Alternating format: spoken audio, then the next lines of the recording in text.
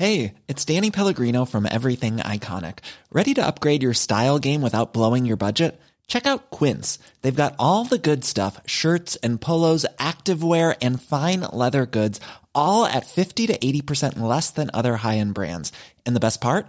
They're all about safe, ethical, and responsible manufacturing. Get that luxury vibe without the luxury price tag. Hit up quince.com/upgrade for free shipping and 365-day returns on your next order. That's quince.com/upgrade.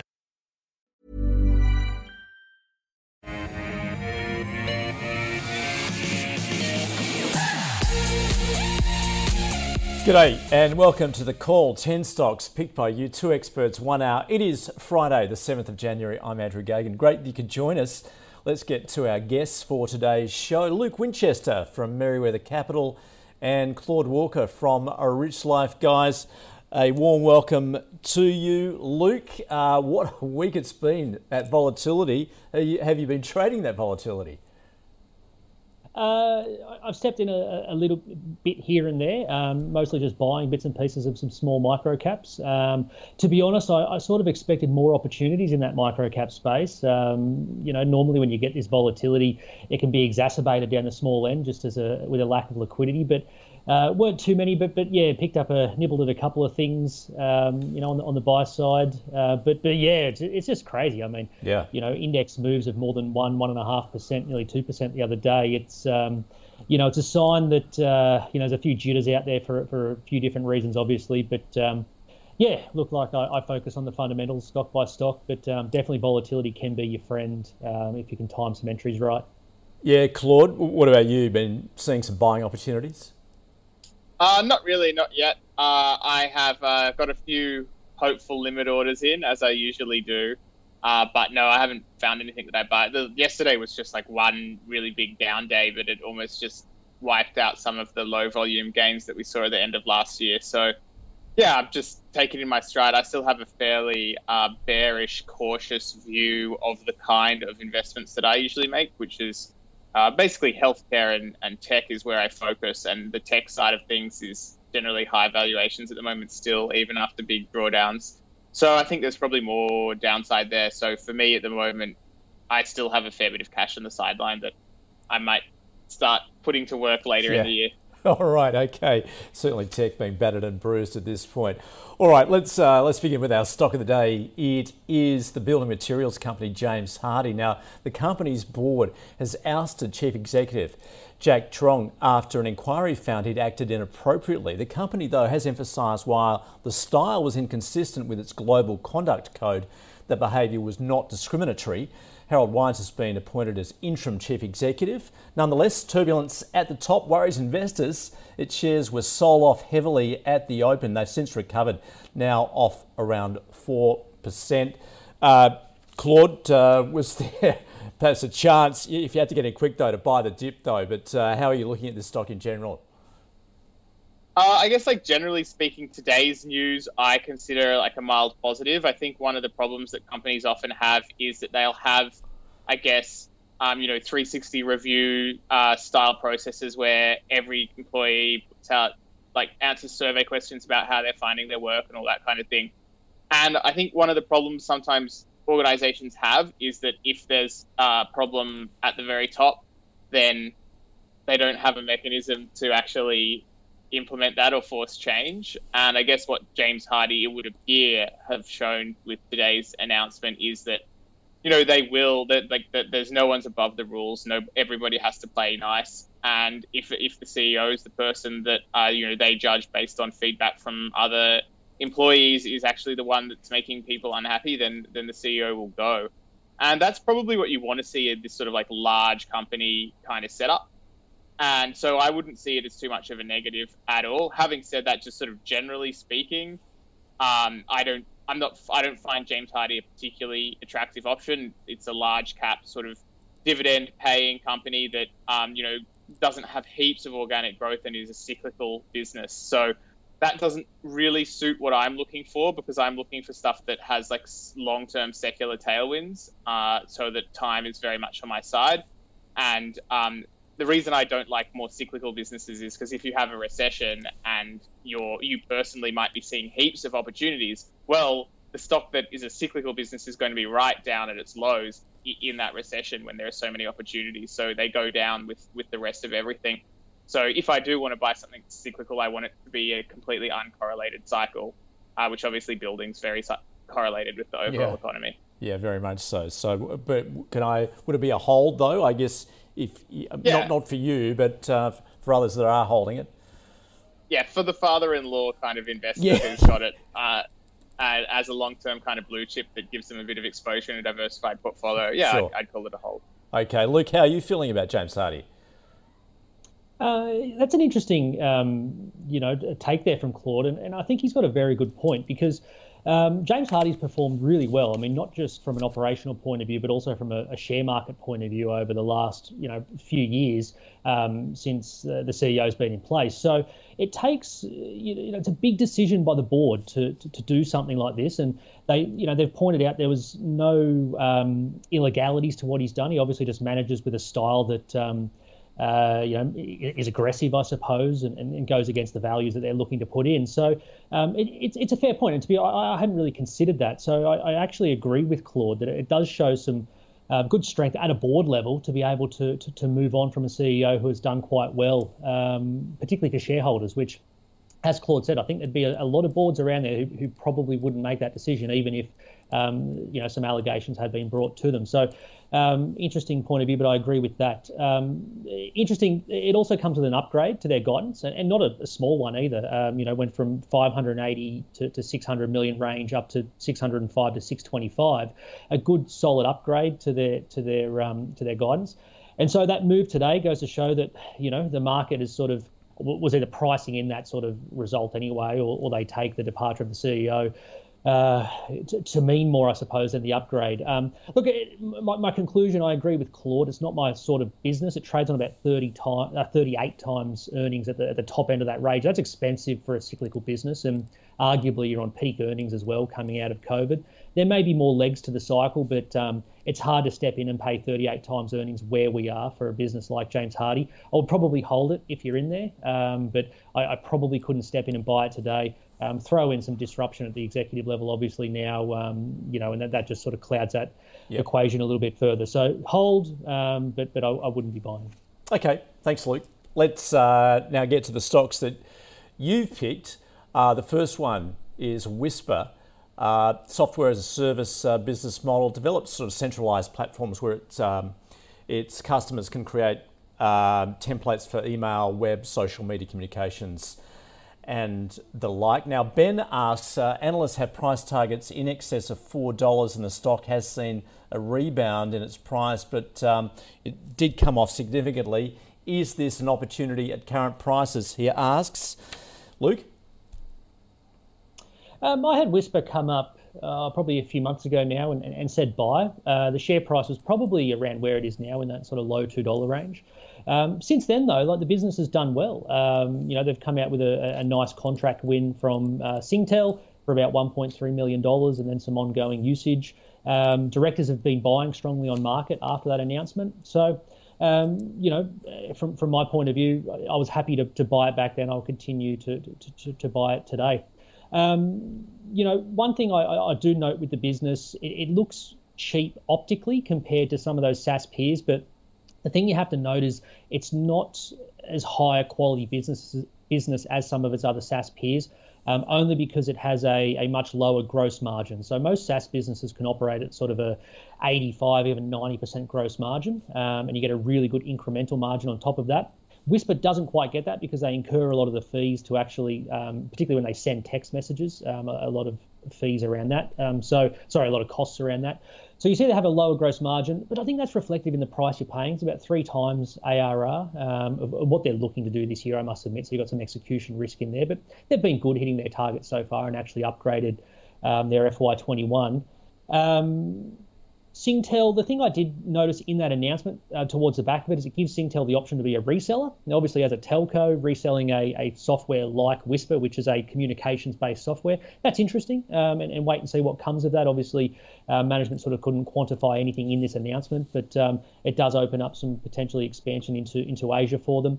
I think the bear case to the business is they may be over-earning through COVID. So these guys have been a beneficiary not just of governments using the Whisper platform to get communication out to people, but enterprises as well. So, if enterprises have an employee test positive, they're able to send out communication to other employees in the office about that and provide information. So just wondering whether they may be over-earning a bit through COVID. Nonetheless, I actually like this business on a sort of medium to long-term view. They've got some execution risk trying to move over to the US.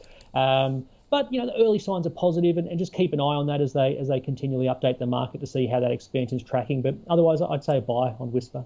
A buy, all right. I should note it is in the portfolio at the moment. So, Claude, it all comes down to you. Oh no! I wish you hadn't told me that now. So Whisper's an interesting one. I agree with much of what Luke just said, and I think it's important to note what he said about the gross margins being lower. I think it's like 60-something% gross margin, which means that if you're just looking at that ARR figure that they put out and comparing it to, say, like Xero's multiple or something like that, you are not comparing like for like. You're comparing a high-quality, high-margin business with a lower-quality, lower-margin business. On top of that, historically, the actual gross profit growth hasn't been that great for Whisper. So, like, the last three halves were 13.1 million, just under 14 million, and then 14.6 million.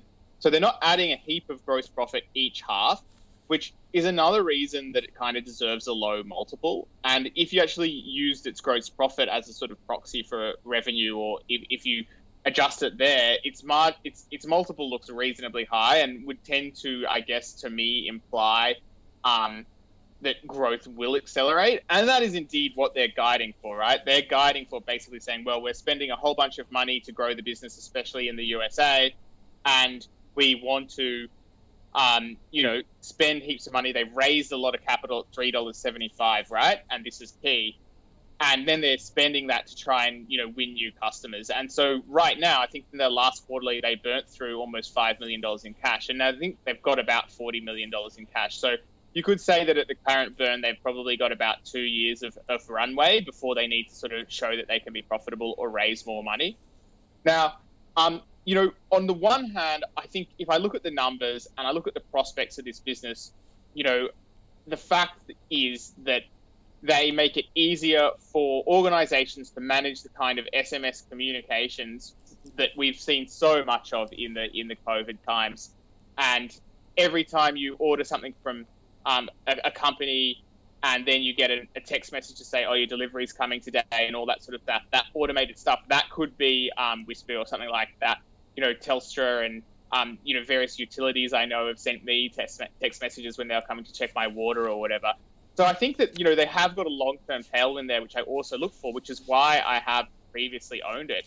But basically, the problem from my perspective is that these guys are just burning so much cash, and I'm not entirely sure that the moat around their software product is actually high enough to justify this huge loss-making expenditure. Because the idea is you lose money now and then you reap the rewards later. And that definitely works when you have super high-quality, high-margin software businesses.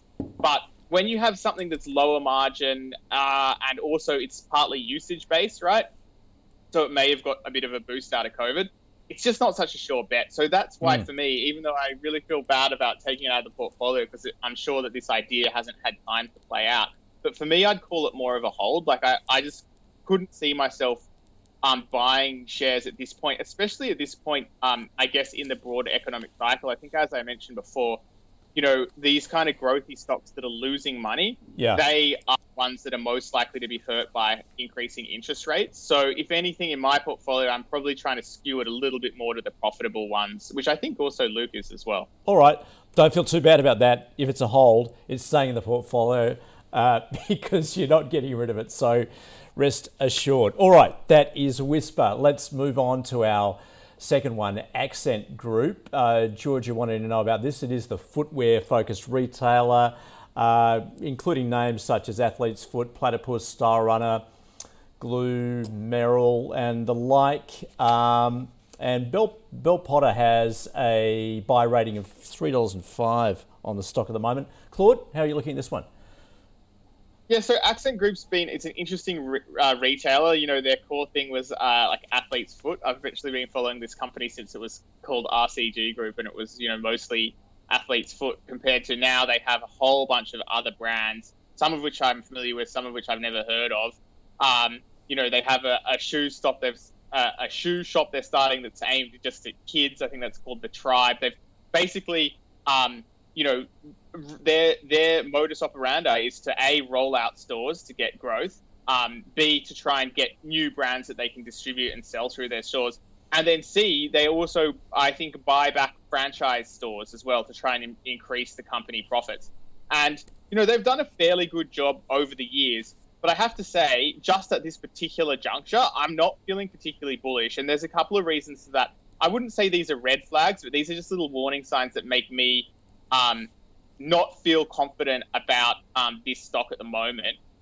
So for starters, if you look at their free cash flow year on year, in taking into account lease payments in calculating that free cash flow, it actually went down. So the cash isn't there to back up the profit growth. And on top of that, you had in the text of the a big question when I'm looking at the 21 results for a retailer is I'm looking at, you know, what is the impact JobKeeper and COVID and everything has had on it. Now, first of all, you know, they've done amazingly well with online sales, full credit to them, and that probably allowed them to keep making money during lockdowns, right? But on top of that, they benefited massively from JobKeeper, and it's not entirely clear to me exactly how much they got from it, because they didn't break it out in their accounts. They just reduced it from employee expenses. In the actual annual report, they said it was 24.5 million for the period July to September 2020. But then when they did that sort of official JobKeeper payments notification release that is required under the Corporations Act that all the companies have done, it said 31.2 million. So I don't know exactly what it is, but it's clearly a substantial amount of their profit before tax of about 125 million has been assisted by JobKeeper. Not only that, we all know JobKeeper put a whole bunch of money in people's pockets, so they were staying home and they were still getting paid. Well, right now what we're seeing is that a lot of hospitality workers and a lot of other people are staying home and they're not getting paid, right?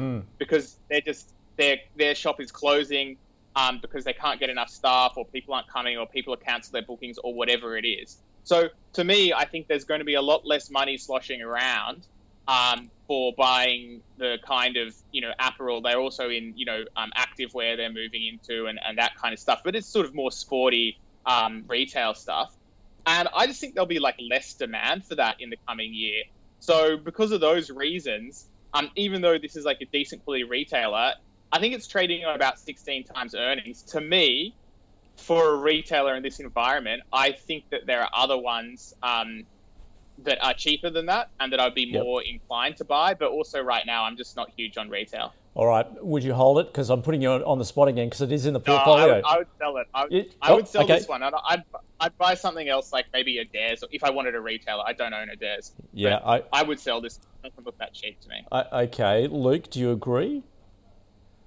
I do, and you know, it was good to see Claude sort of do that work into the JobKeeper, because I saw something similar. I didn't actually go to the official announcement and see what the official number was, but I noticed the same thing he did, which they were a little bit vague on exactly how much they received. So it's good to see someone to do that. Look, it's a good business. I can't argue with that. Extremely well run. Brett Blundy's on the board. You know, he's a king of Australian retail.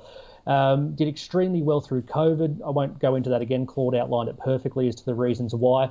He highlighted something that I noticed as well, which is that the cash result was not as strong as the reported profit result, and a lot of that working capital got caught up in inventory. Now, for a retailer, that can be a problem because your inventory can age very quickly with styles and fashion. They had a note in their presentation saying that they don't believe that's happened, that they think their inventory hasn't aged, and you know, it can unwind as, well, most likely as we came into Christmas just now. But it's a big risk. I mean, if that didn't happen, you're left with excess inventory, you're forced to discount or even write it off as obsolete. So I did notice that same thing that Claude highlighted as well. Moving to the positives, look, I will say it's a well-run business. They're looking to grow that digital online business. They're bringing out virtual stores, which I watched a YouTube video. It looks pretty cool. I don't know if I'd ever use it myself, but it's a store, and I think they've got 2 in Sydney and Melbourne. And you log on, and someone walks around with an iPhone and shows you around the store down there, but you're just at your computer at home. Interesting. How much does it add? Wait and see. But it's clear that this is a management team that's willing to test things, willing to try things to find growth. Looking to move into their own brands. That Style Runner that you highlighted, Andrew, is the main one there, and they think there's some real traction there. Looking to go from 14 stores to 40 over the course of this year. So wait and see whether they can do that. Yep. I agree with Claude. I think it's a sell, and it's probably more of a short-term sell than a long-term one. I don't think it's a structurally broken business. I think it's a good business, good management team, some good brands there. But the short term, it's really noisy, and the AGM update highlighted that. They were talking about 40 mil EBIT lower than the same time last year, but they only did 125. Strip out JobKeeper, you're talking about FY22 will look ugly for this business. So I think it's a short-term sell on that valuation. Right now, the market's looking through it. I think when the numbers come out, not sure whether that will continue to happen. So sell, keep it on the watch list, and come back to it if you want to later on. All right, and that means it drops out of the portfolio as a result. All right, let's move to the third one. This is Symbio Holdings. I should note that I think, Claude, you were saying you do have a small holding of this. We'll get to that in just a moment. But we have, this is brought to us by Bhavesh. He wants to see what Luke thinks about it specifically. He says he's been following it since, for 5 years. It's done well last 3 years, he says. Through Asia expansion, revenue decreasing though, that he notes, but the gross margin and cash flow is increasing. So Luke, what are your thoughts? Yeah, it's the old MyNetPhone, then MNF, and now Symbio. I like this business. I actually gave it out sort of mid last year as my stock to watch in the back half of 2021. And Bhavesh sort of points out why. It's because they'd spun off what they call their direct business, which is essentially their telco business, and focused on the higher growth, higher margin enterprise and SaaS style businesses that they've got. And you could just see that this was a business that had sort of gone nowhere for a few years, but when you focused on the better segments within that business, it could do well. And you saw that re-rate from sort of $5 up to, I think it got close to $6.50 or something like that. It's now pulled back. About $7. It's since pulled back to about $6.50. I must admit, Bhavesh, I hadn't looked at it now for a few months, and coming back, their AGM update was probably weaker than what I expected. Now, management have called out $11 million of what they've termed strategic investments, which I have no doubt are genuine. They're looking to move this business into Asia and do that organically and through M&A. So they will incur some costs to do it. I was surprised the market originally held it up back when it did, back in October, November, when that AGM came out. It's now been caught up in a bit of the market sell-off. Look, I think it's a really good business, good management team. You've got Renee Sugo and Andy Fung there, the two founders, still in the business, still major shareholders. Fantastic balance sheet. I think the long-term addressable market there for them, particularly in that Asia-Pacific region, is strong. Short-term, I think you're still going through this investment period. I would hold it if you're in there. I probably wouldn't step in and buy it. And maybe a part of that goes back to what Claude was saying before, where these are the types of businesses that are actually struggling a little bit in this environment right now. It's not loss-making, don't get me wrong, but it's not giving you the growth that you need to justify the price that the market's paying right now. So I would just hold it, Bhavesh, if you're in there. I think it's high quality enough to do that, but I probably couldn't step in and buy it. All right, okay. So Claude, as mentioned, you actually have somewhat of a holding in there at the moment. Yeah, so this one used to be called MyNetPhone originally when I first bought it very many years ago, and then it was called MNF Group, and now it's called Symbio, which is a business, the name of the business the wholesale business that it's had for very many years. And it is an acquisitive company. It's done divesting of different businesses over the years, but also in particular, most recently, it has ditched its sort of direct-to-consumer stuff, the original MyNetPhone kind of businesses, and sold all of that. And now it's more focused on providing wholesale, like telecommunications connectivity to other companies. So, for example, if on Skype you want to use Skype to call a mobile phone, Skype needs to connect into the telecommunications network and needs to have the ability to call a number. And Symbio provides that kind of connectivity. Also, same as the communication platforms that we start using more and more every day, whether it be Teams or Slack or Zoom or whatever it is. All of this stuff to have like to phone number connectivity needs somebody like Symbio, and that's what it does. It also has like international number porting, international number roaming, all of these kind of services, and it also it has a sort of telecommunications service as well. So it's not just for companies that have telecommunications as part of their offering. It's also just for a little telecommunications company. Like I remember at one stage, it might still exist, there was Jim's Mowing Telecommunications. They would be basically selling an out of the box product from M&F Group, and that's a very powerful model because somebody else uses their capital to like market and win customers and all that kind of stuff. But Symbio wins no matter what.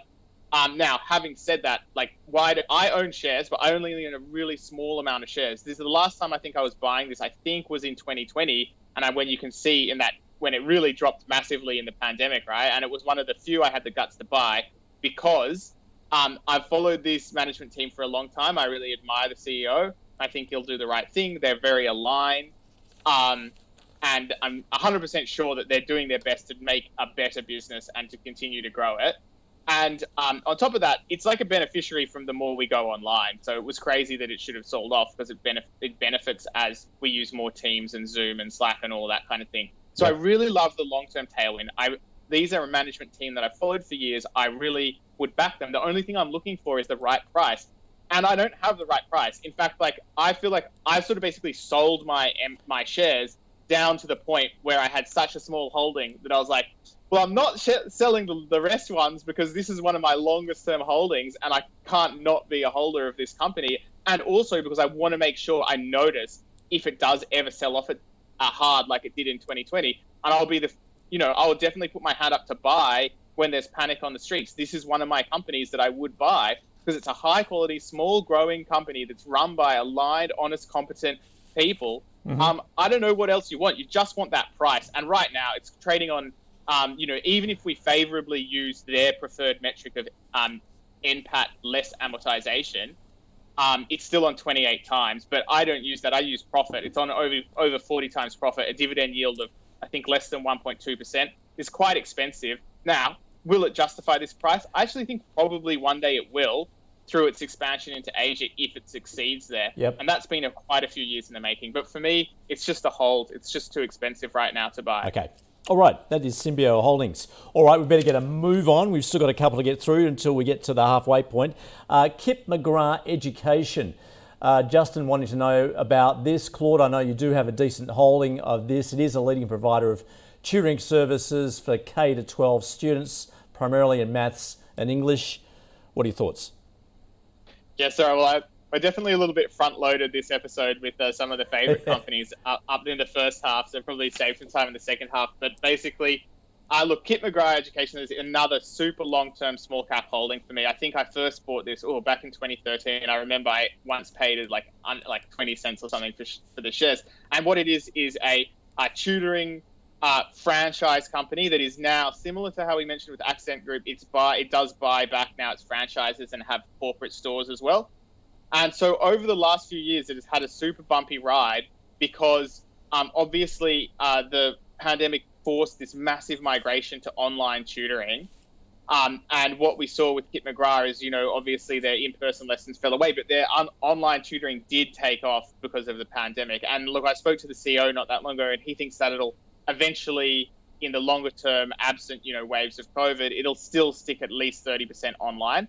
Now, that is probably good for Kip McGrath long term, like as in that shift has actually probably improved the quality of their business because they already have the software now to do online teachers in groups, sort of face-to-face interactive, face-to-face via video interactive attention. And, they're even working on more stuff like the ability to even combine online classes with in-person. And, that has been going on in the background, but that hasn't really manifested in profit growth yet because it's been such a bumpy ride for their franchise in-person business. And on top of that, they just so happened to start the process of building up the corporate centers. And with the corporate centers, when they buy the corporate center, they have to replace the franchisee who was basically working in it. And the way that they're supposed to, make sense here is that whereas one franchisee might be like managing one center, they can put a corporate manager in who manages sort of 5 centers and drives the growth of that. So there is an element of they need to have, say, like 5 centers that are, ideally all within, an hour's driving distance or whatever. So one person can manage all of those centers. And so that's really we're just getting to the point now where in the next year or two, we should start to see a profit boost from that process that they've gone through. But because those profits haven't gone through, they haven't yet won from that. That's why the share price has been down. I still like it. I still hold it. I've paid around similar price what it is now for shares, and I would actually say I'd call this one a buy. Okay, all right, Luke, we better make a abbreviated commentary if you wouldn't mind. Yeah. Look, it's a buy from me too. Full disclosure, own it in Meriwether Capital, and same as Claude, sort of been buying around these levels in the past. Claude pretty much nailed it. I think the business has been tagged as a COVID loser because those profits have been a bit lumpy over the last couple of years. But if you look beneath the surface, it hasn't been at a top line level. They've actually done a fantastic job of maintaining their revenues through that pivot to online, as Claude pointed out. It's purely because the business has invested in itself. They've invested in some new software packages. As Claude pointed out, you've had to invest in your executive team and your corporate capabilities. But if you look at the AGM update, they've sort of flagged that they, again, Claude pointed this out, they think that they're sort of scaled over those costs now, that they don't need to sort of put any more on top, and that revenue growth from here on in should lead to margin expansion, which is exactly what we're looking for.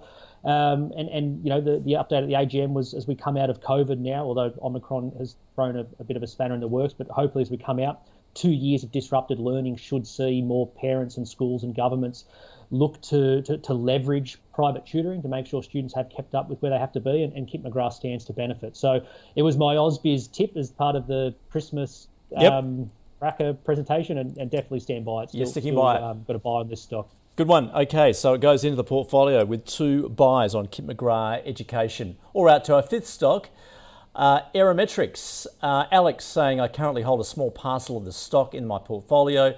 The company has close relationships with big players such as Google. Recently appointed Stephen Masters as chief executive. He wants to know what you guys think of the company's position, particularly among the other players in 3D imaging, such as 3DP and Nearmap. Luke. Yeah, again, this is another one that we own with Meriwether Capital. Like Alex, it's small, and the reason why it presents, I think, an interesting sort of downside upside potential. I think you've got a core sort of imagery business similar to what Nearmap does that's profitable in Australia. But the upside with this business, again, Alex has highlighted, is with the 3D stuff they do. And the work I've done around that sort of, reading what customers say and other industry participants is this is a $65 million market cap business. But I think they're actually world leading with their capture of 3D data and how that then gets filtered into a range of different sources. And to be honest, this business, when they talk about their segments, they talk about imagery, LiDAR, which is radar capture technology, and then 3D.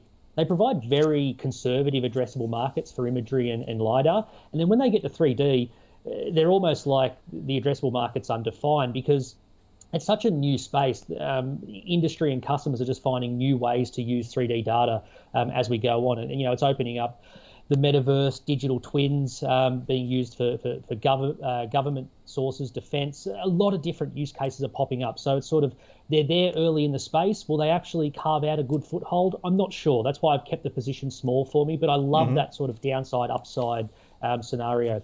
Alex highlighted Stephen Masters, who's come on as CEO. He's bringing enterprise experience. I had a quick chat to the chairman after that announcement. I found it interesting. His comments were the board felt that the technical experience within Aerometrics was strong enough that they didn't need someone who brought imagery experience or 3D experience. They wanted someone who could bring enterprise, business experience to the business to really take it to the next level. So I found that interesting. They think the business is ready now to sort of take all the technical achievements they've made over the last few years and grow them and look and do that in the US. So it's a buy from me. Okay, good one. Claude. So relative to the other, to Pointera and Nearmap, I would probably say, roughly that I like Nearmap the best at current prices, although I'm not a massive fan of the company. With Aerometrics, I do think that what Luke said is interesting and has merit, and I could see it performing well. However, I do have a more bearish take, and I guess two bearish points to bring up would be that in the last year, there wasn't really much revenue growth, I think less than 5%. And also a large amount of their revenue comes from sort of photo contracting. So even though they have almost $21 million in revenue, I think they only have about 4.8 or 5 million in recurring revenue. So something like Nearmap has higher degree of recurring revenue than Aerometrics, which probably means that, I guess it deserves a higher revenue multiple. Now, what makes Aerometrics interesting to me is that in 2020, it almost broke even, and it did, lose some money in 2021, which is investing for growth. But, when you have a company at that break-even level, it's sometimes interesting if it's going to go into profitability soon. But for me, that's what I'd be looking for before I really got interested in this stock. Right. It's just not there yet. So okay. For me, it would be a hold at best. A hold at best. Yep. Okay, that is Aerometrics. All right, let's sum up where we've been. Just over our first 5 plus stock of the day, which was James Hardie. Claude saying not attractive. It is a cyclical business, but he does have a hold on it. Luke saying full credit to the board for acting. They've dismissed the CEO, but he's got a hold on it also. Our first stock picked by you, Whisper. It is in the portfolio. It stays there because Luke says it has done well. He likes it. Looks cheap, but low gross margins. It's a buy on it. Claude has a hold on it, although he is concerned it has burnt through a lot of cash. Accent Group was in the portfolio. It goes out because Claude has a sell on it. Also concerns about just how much money has been propped up by JobKeeper. Luke saying it is well run, but has similar concerns there, so he's also got a sell on it. Symbio, the global communications and software provider. Luke's got a hold on it. He likes the business, particularly its SaaS business. Good balance sheet. Claude also has a hold on it. And Kip McGrath Education goes into the portfolio. Both have a buy on it. Long-term holding from Claude. Luke saying it was a COVID loser, but has maintained its revenue, which is impressive. And finally there, Aerometrics. Luke has a buy on it. He owns it, in fact, already. And Claude, he prefers Nearmap, so he's got a hold on that stock. All right, so let's continue there. And our sixth stock is Bike Exchange. This one coming to us from Penny. It is the global online cycling operator. Recently announced an acquisition of Katsuma for just under $5 million, which is a US-based logistics and ready-to-ride bike delivery company. Claude, what do you think of Bike Exchange? I don't really like it. Basically, if you look at that prospectus for this one, for 2018 to 2020, there was basically no growth in revenue, and in order to bring about the growth that you've sort of seen more recently, they've had to massively increase the amount of money they're spending. So.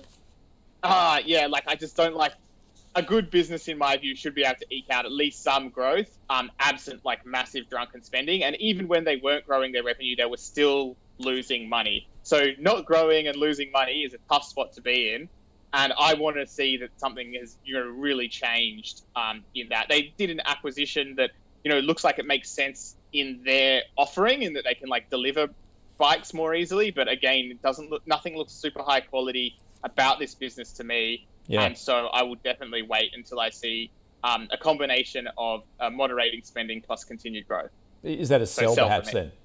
Yep. Yeah, it's too risky for me in this environment. It's a money loser. I just won't touch it. All right, Luke. It's a sell for me as well. And again, Claude's done his work. I noticed the same thing. You go back to the prospectus. This business was going nowhere until COVID, and we spoke about with Accent Group the big boom we had in retail and discretionary spending. Obviously, that translated to bikes as well, because it was the first time these guys had returned to growth. Of course, they list on the back of that, so it's opportune IPO. And Claude's pointed out that they have sort of reported growth since then, but it's come at the expense of some immense cash burning.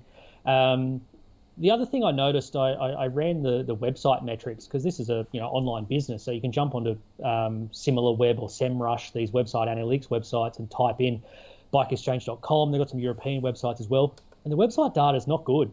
And what I found interesting was that if I went back to their last quarterly, the quarterly before the last one, they had a template sort of figures of the business, sort of total transaction value, order value, things like that. And the last dot point they had in those template figures was website traffic. And if you went to the last quarterly that was released, website traffic was taken away. And to me, sometimes it's not about what is in a report, it's what isn't in a report. So if you notice a business has been reporting something in the past and that disappears, it's a big red flag. And when you look at the website data, the reason why they didn't report it is because it wasn't pretty. So big red flag for me. Claude's outlined a few others. This one's a sell, burning cash. I have no doubt they'll be raising capital again, probably at lower prices. All right, that is a double sell for Bike Exchange. Our next stock is Imagine Biosystems.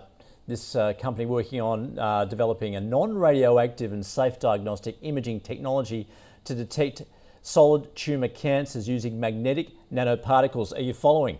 Morningstar, this is coming to us from Tabitha, pointing out that Morningstar's rated this as undervalued.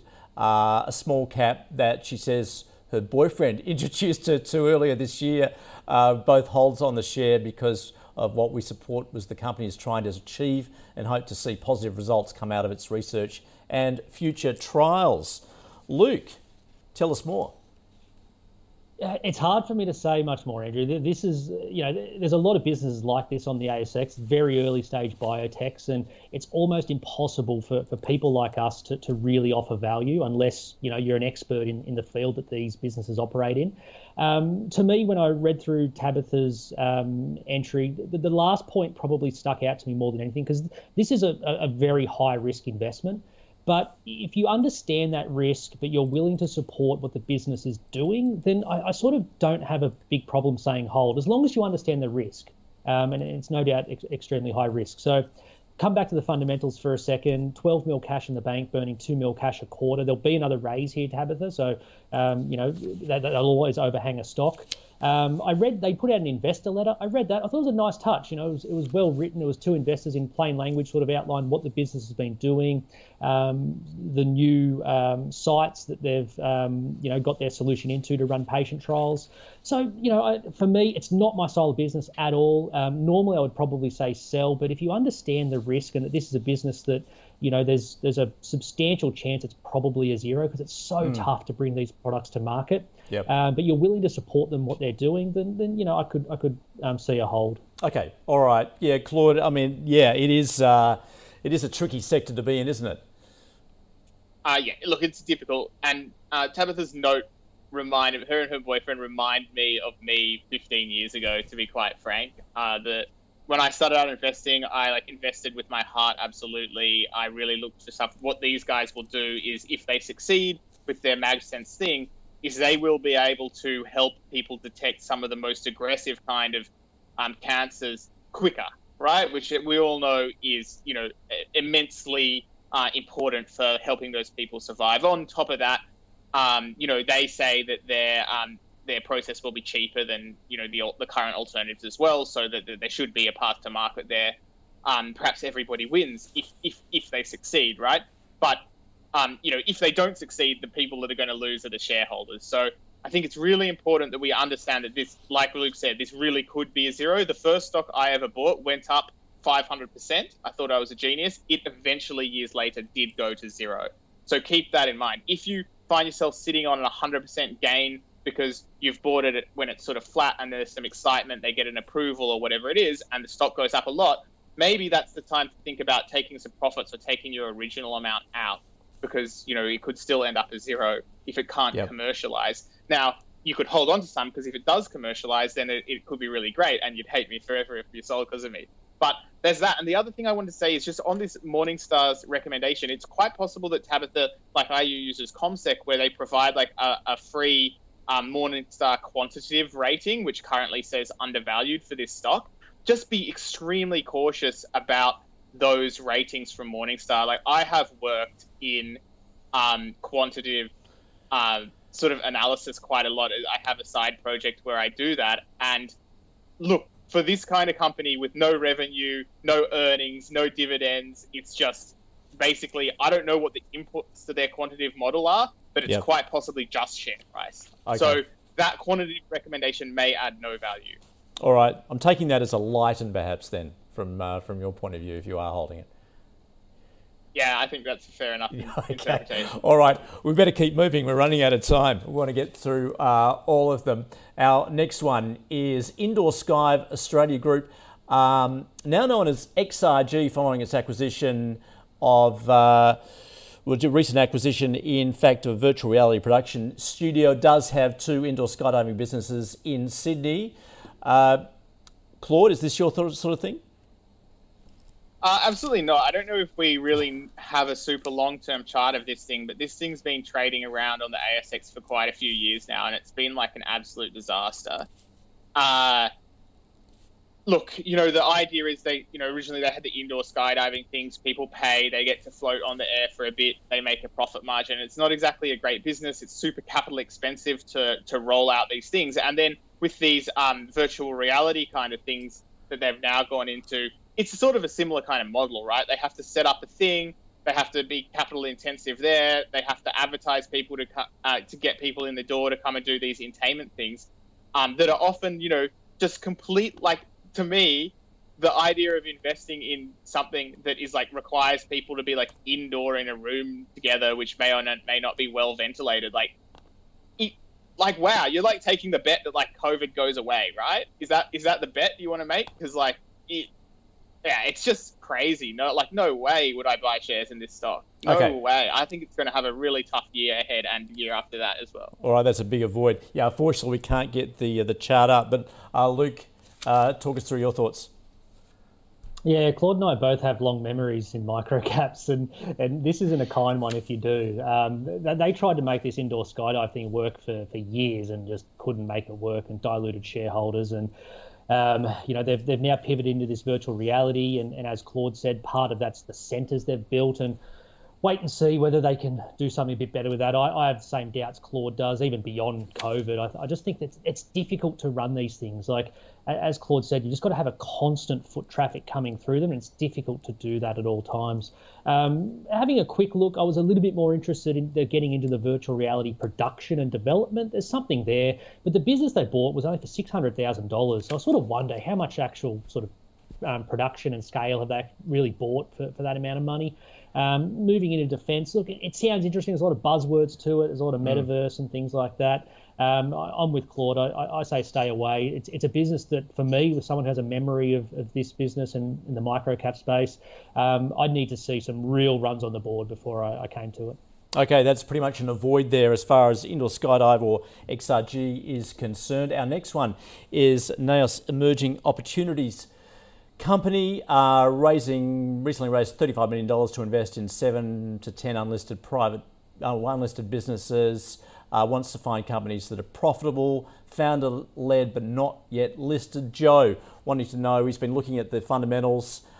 He says it seems very attractive on face value, low PE ratio, commitment to ESG, a long history of fully franked dividends.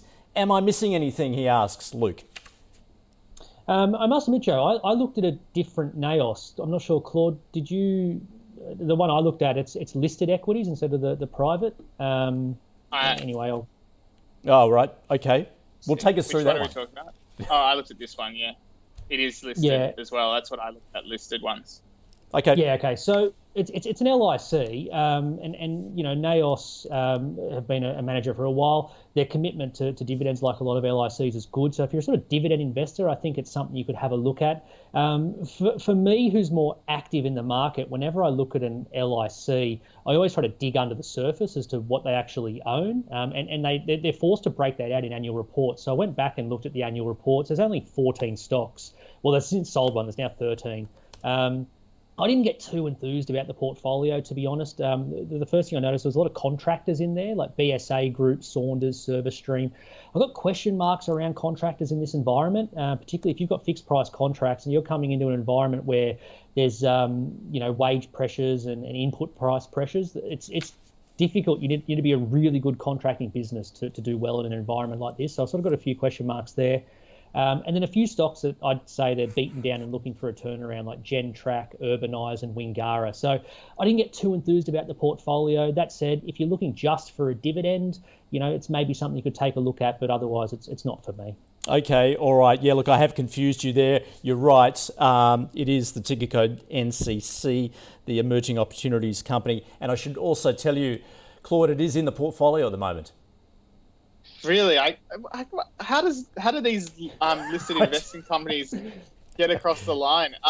Look, so I think that the key thing to focus here, so what the questioner may have missed is, don't look at the profit. You can look at the dividend if you want, but the real thing you want to look at is the NTA, right? So you're buying essentially a company that owns shares in other companies, and for the privilege of doing that, for the privilege of somebody else choosing which companies to own for you, for example, they own Gentrack, Saunders, Luke mentioned a few as well.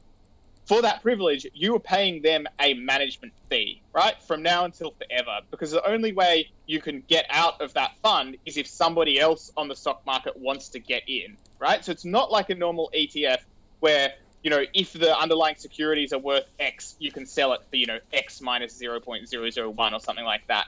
It's like, at the moment, I think, the post-tax NTA of NCC, NAOS Emerging Companies, is $1.18, but the actual share price is $1.07. So there's like a 10% discount, more or less, that you are buying the underlying securities for, and that accounts for the fact that there's a management fee that's going to be forever and a day. But what people tend to forget in good times is that these instruments have the worst possible feature of any kind of instrument you can trade, which is that when the proverbial hits the fan, when you're in trouble, when you suddenly need that money because there's a recession and you lost your job, everyone is in the same position and they're going to be selling, and that there are no going to be buyers. So that discount that might now be today 10% that you're buying at a 10% discount, that might turn into a 15% or a 20% discount. I don't understand why I know some people love listed investment companies, but I never once, and I'm not interested. No way am I buying that. Taking that as a big no, so that is not in the portfolio any longer. Surprised that it was, says Claude. Okay, finally, let's turn to A2 Milk. Now, we know the issues this company has had, particularly in China. Graham wanting to know about this one. Obviously, it's about infant formula. And Bell Potter, I notice, has a buy rating at $7.70. It's currently, just around $5.50. Claude? Look, I'll keep it brief and add something that you don't hear too often on this. I think with something like A2 Milk, people don't realize that a lot of their performance, underperformance or outperformance is going to be to do with geopolitics. China is essentially controlled government and economy. And if it's in their interest for A2 Milk to go well, then it will go well. And if it's not in the interest for A2 Milk to go well, then it's going to have a harder time. So for me, I would currently be avoiding A2 Milk just because I'm looking at the geopolitics. And if there's a time, there's a new government, there's a change of tact, and Australia and China are trying to be more friends again, and we love each other more, and A2 Milk is then looking also still decently priced, then that would be when I was more interested to buy, not now. All right, I can tell you've thrown another one out of the portfolio because it was in there. Luke? It's a sell for me too. I mean, Claude's right, and I think you look back at their Investor Day presentation, and there's a lot of talk about the Chinese market and the disruption to supply to the market. And to me, it screams of a management team that aren't addressing the real issue. That they think this is a supply issue of getting product into China, because Daigou channels are shut down or whatever. It's not to do with that. This is clearly a demand problem now. And that's a much more difficult problem to address. And Claude's right. Whether it's hardline sort of tactics that the Chinese government pulls out, like regulations and import restrictions, things like that, or what I think has been much more common over the last few months is the softer sort of things they do through the state-controlled media, where they encourage their population to buy Chinese, buy local, and not use the foreign brands, and A2 Milk gets thrown in there. So I wouldn't touch this until I see management come out and really try to address the problem, which is they have a demand problem in China, and that means either pulling away from China, maybe not completely, obviously still a market there, but not as big as it was. But from what I see in their investor presentation, they haven't admitted that yet, and they think that the Chinese market is just a supply issue to be fixed. So for me, it's a sell. Okay, yeah, so out it goes of that portfolio. All right, let's summarise the second half of the show where we picked up on Bike Exchange. Claude saying losing money, no growth. It's a sell, also a sell there from Luke. Imagine Biosystems, yeah, it's a very difficult one, particularly where it's operating just as a small cap is concerned. Very high risk, says Luke. Could be growth, says Claude, but could also go to zero. So it's essentially a light and a hold there from Luke. Indoor Skydive Australian Group, now known as XRG, both not particularly kind.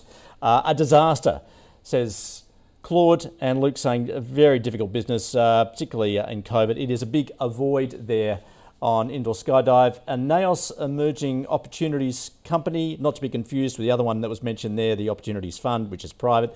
No, from Luke.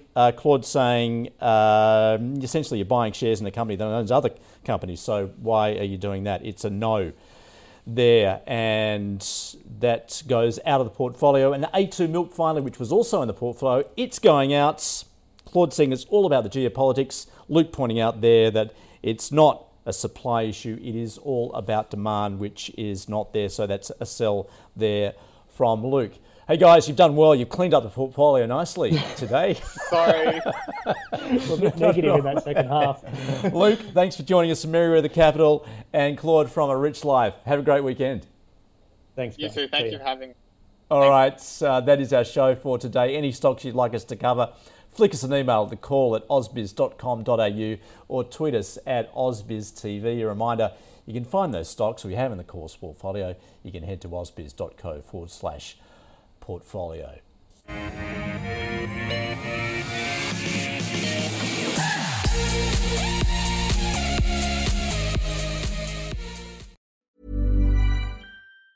Planning for your next trip? Elevate your travel style with Quince. Quince has all the jet-setting essentials you'll want for your next getaway, like European linen, premium luggage options, buttery soft Italian leather bags, and so much more. And is all priced at 50 to 80% less than similar brands.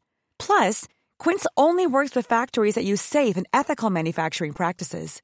Pack your bags with high-quality essentials you'll be wearing for vacations to come with Quince. Go to quince.com/pack for free shipping and 365-day returns.